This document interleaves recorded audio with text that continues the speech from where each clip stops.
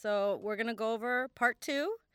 And this is going to be straight off the cuff, y'all. I didn't journal this part, but we'll see what we find.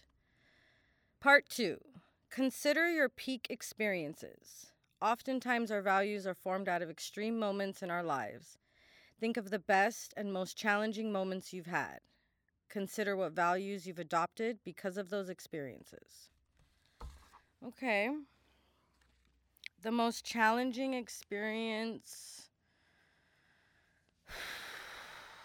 is going to be, this lower back injury that I've had. 3 herniated discs in my lower back, sciatica on both sides. And I say that's my worst because it led me to the point where I had trouble walking. My legs were uneven, my hips were uneven. And I remember learning, because I was told to take baths in Epsom salt, and now I love baths, but in the beginning I hated them because I'd have to sit with my thoughts. And I remember in the bathtub not wanting to live anymore and just thinking how I'll never be able to carry a baby or even walk, let alone wear heels or be feminine. I would see other women walk in my mind's eye, and I would get jealous, and I would sit in that bathtub, and I would want to die. Worse than my darkest days of addiction, because even when I was using and slowly killing myself, deep down I didn't want to die. This was completely different. I felt alone. I felt the most loneliest I've ever felt. And that's after finding Christ, y'all, because that was years later, but I still felt alone. And I couldn't take medication to make the pain go away because of my choices and my previous addiction. And I would just pray. All I had was prayer. And man, they come out the woodwork. I remember my neighbor would come over, offer me Vicodin, and I'd have to say no, thank you. And because even when you're not looking for it, it'll come knocking at your door, because the enemy knows, like, what the candy I like. He knows what I want to take. So, and that wasn't even enough. So this was tough because I'm in the middle of all that. And I mean, thankfully, I never had a plan. I always got out of the bath. I never did anything, but I didn't want to live. And around that same time, this abusive boyfriend was involved in a altercation at work, and he broke his hand. And he had to have surgery on his hand. He has surgery, and the doctors talk to me. I have to get his medication and whatever. And at that point he was prescribed Oxycontin. And I was like, oh, God's got jokes, huh? God's got jokes, huh? So now I found myself calling pharmacies, trying to find a place that will fill his prescription, because now everybody knows the drama. Like, they monitor the pharmacies and stuff now. And the reason I say God's got jokes is because that was part of what we did in my addiction. Like, we would pharmacy hop. We would purposely go to mom and pops so that, because they didn't have a database that connected them. Now they do. Now they have a database, but and we'd pay cash for these prescriptions, and we'd use them, whatever. And so now I found myself clean and sober with an injury that needs medication, but I'm not taking medication. I'm taking like ibuprofen. The strongest thing they gave me was like Tylenol 3. And but now I have to get this prescription for him. So now it's in the house. and is talking to me from the medicine cabinet. I wanted to take it, y'all. I wanted to. I was in actual pain. If there was ever a time, I didn't do it. So around this time, it was Thanksgiving. I forget what year, but I mean, I don't know, like 5 years ago or something like that. So maybe 2015, 2016.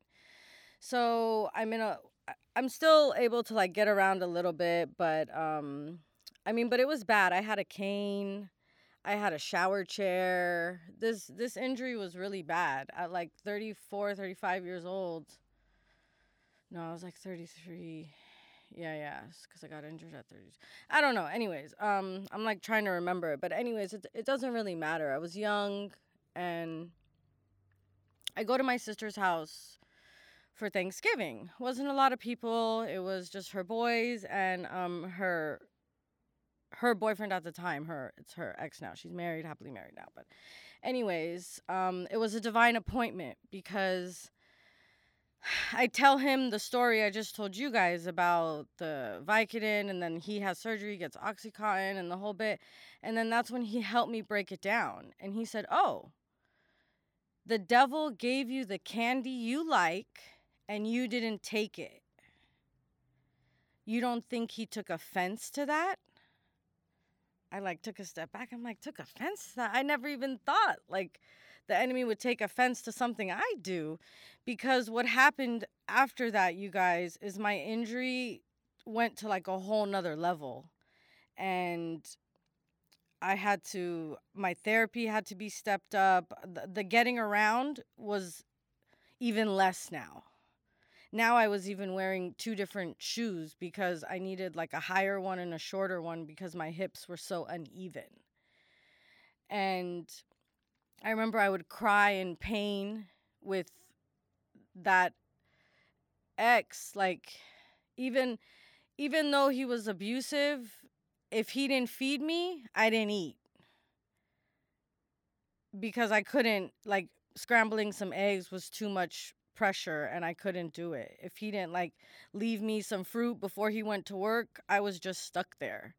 So God bless him for what he did do in my life that was positive, regardless of the negative, because through all the abuse and everything like that, all I knew that I could do is that I can be taken to the ledge that far and not use. And that showed me a lot about myself. So God never wastes anything. So back to the story at Thanksgiving, he tells me, like, you don't think he took offense to that? And I'm like, man, I never even thought of that. So I was like, well, what am I supposed to do? And he says, you got to pray the armor of God. And I was like, the armor of God? Ephesians 6? Is that what you're talking about? And he's like, yeah. And I'm like, okay. So I go home. The next morning, I wake up like half asleep. I limp over to the bathroom to go pee. And as I sat there on the toilet, I literally prayed the armor of God over myself. You know, I imagined myself tying like a belt around my waist, the belt of truth. Imagine putting like a helmet on my head, the helmet of salvation. You know, putting a breastplate on, breastplate of righteousness. Putting the gospel on my feet, you know, as my shoes, so that everywhere I go, I could spread the gospel. The shield of faith, you know, you got to bring that up sometimes to quench the fiery darts of the wicked one. And then the most important thing is the weapon, which was the sword of the Spirit, which is the word of God. Now, there is a last one that's prayer, but I just learned about that one most recently. But at this time, I went as far as the sword. I put it back in its sheath, and I went about. I said, in Jesus' name I pray, amen. You guys, I did that 3 days straight, and then the suicidal thoughts left. I don't know how to explain it. Now I still couldn't walk. I still was in a lot of pain, But that armor of God got rid of that spirit of suicide because it's a spirit. It's nothing we own. I was not suicidal. It was a spirit that was attacking me. And through the grace and mercy of Jesus Christ and putting on that armor, because prayer works and the word of God is powerful and there's power in the name Jesus, that spirit left me and never came back. And slowly but surely, I think it was a few Sundays after that, I had to make the choice of going to church or going to a yoga class. And I limped my ass into a yoga class. And I got stronger. And I remember that's where I met a teacher named Aaron Wolf.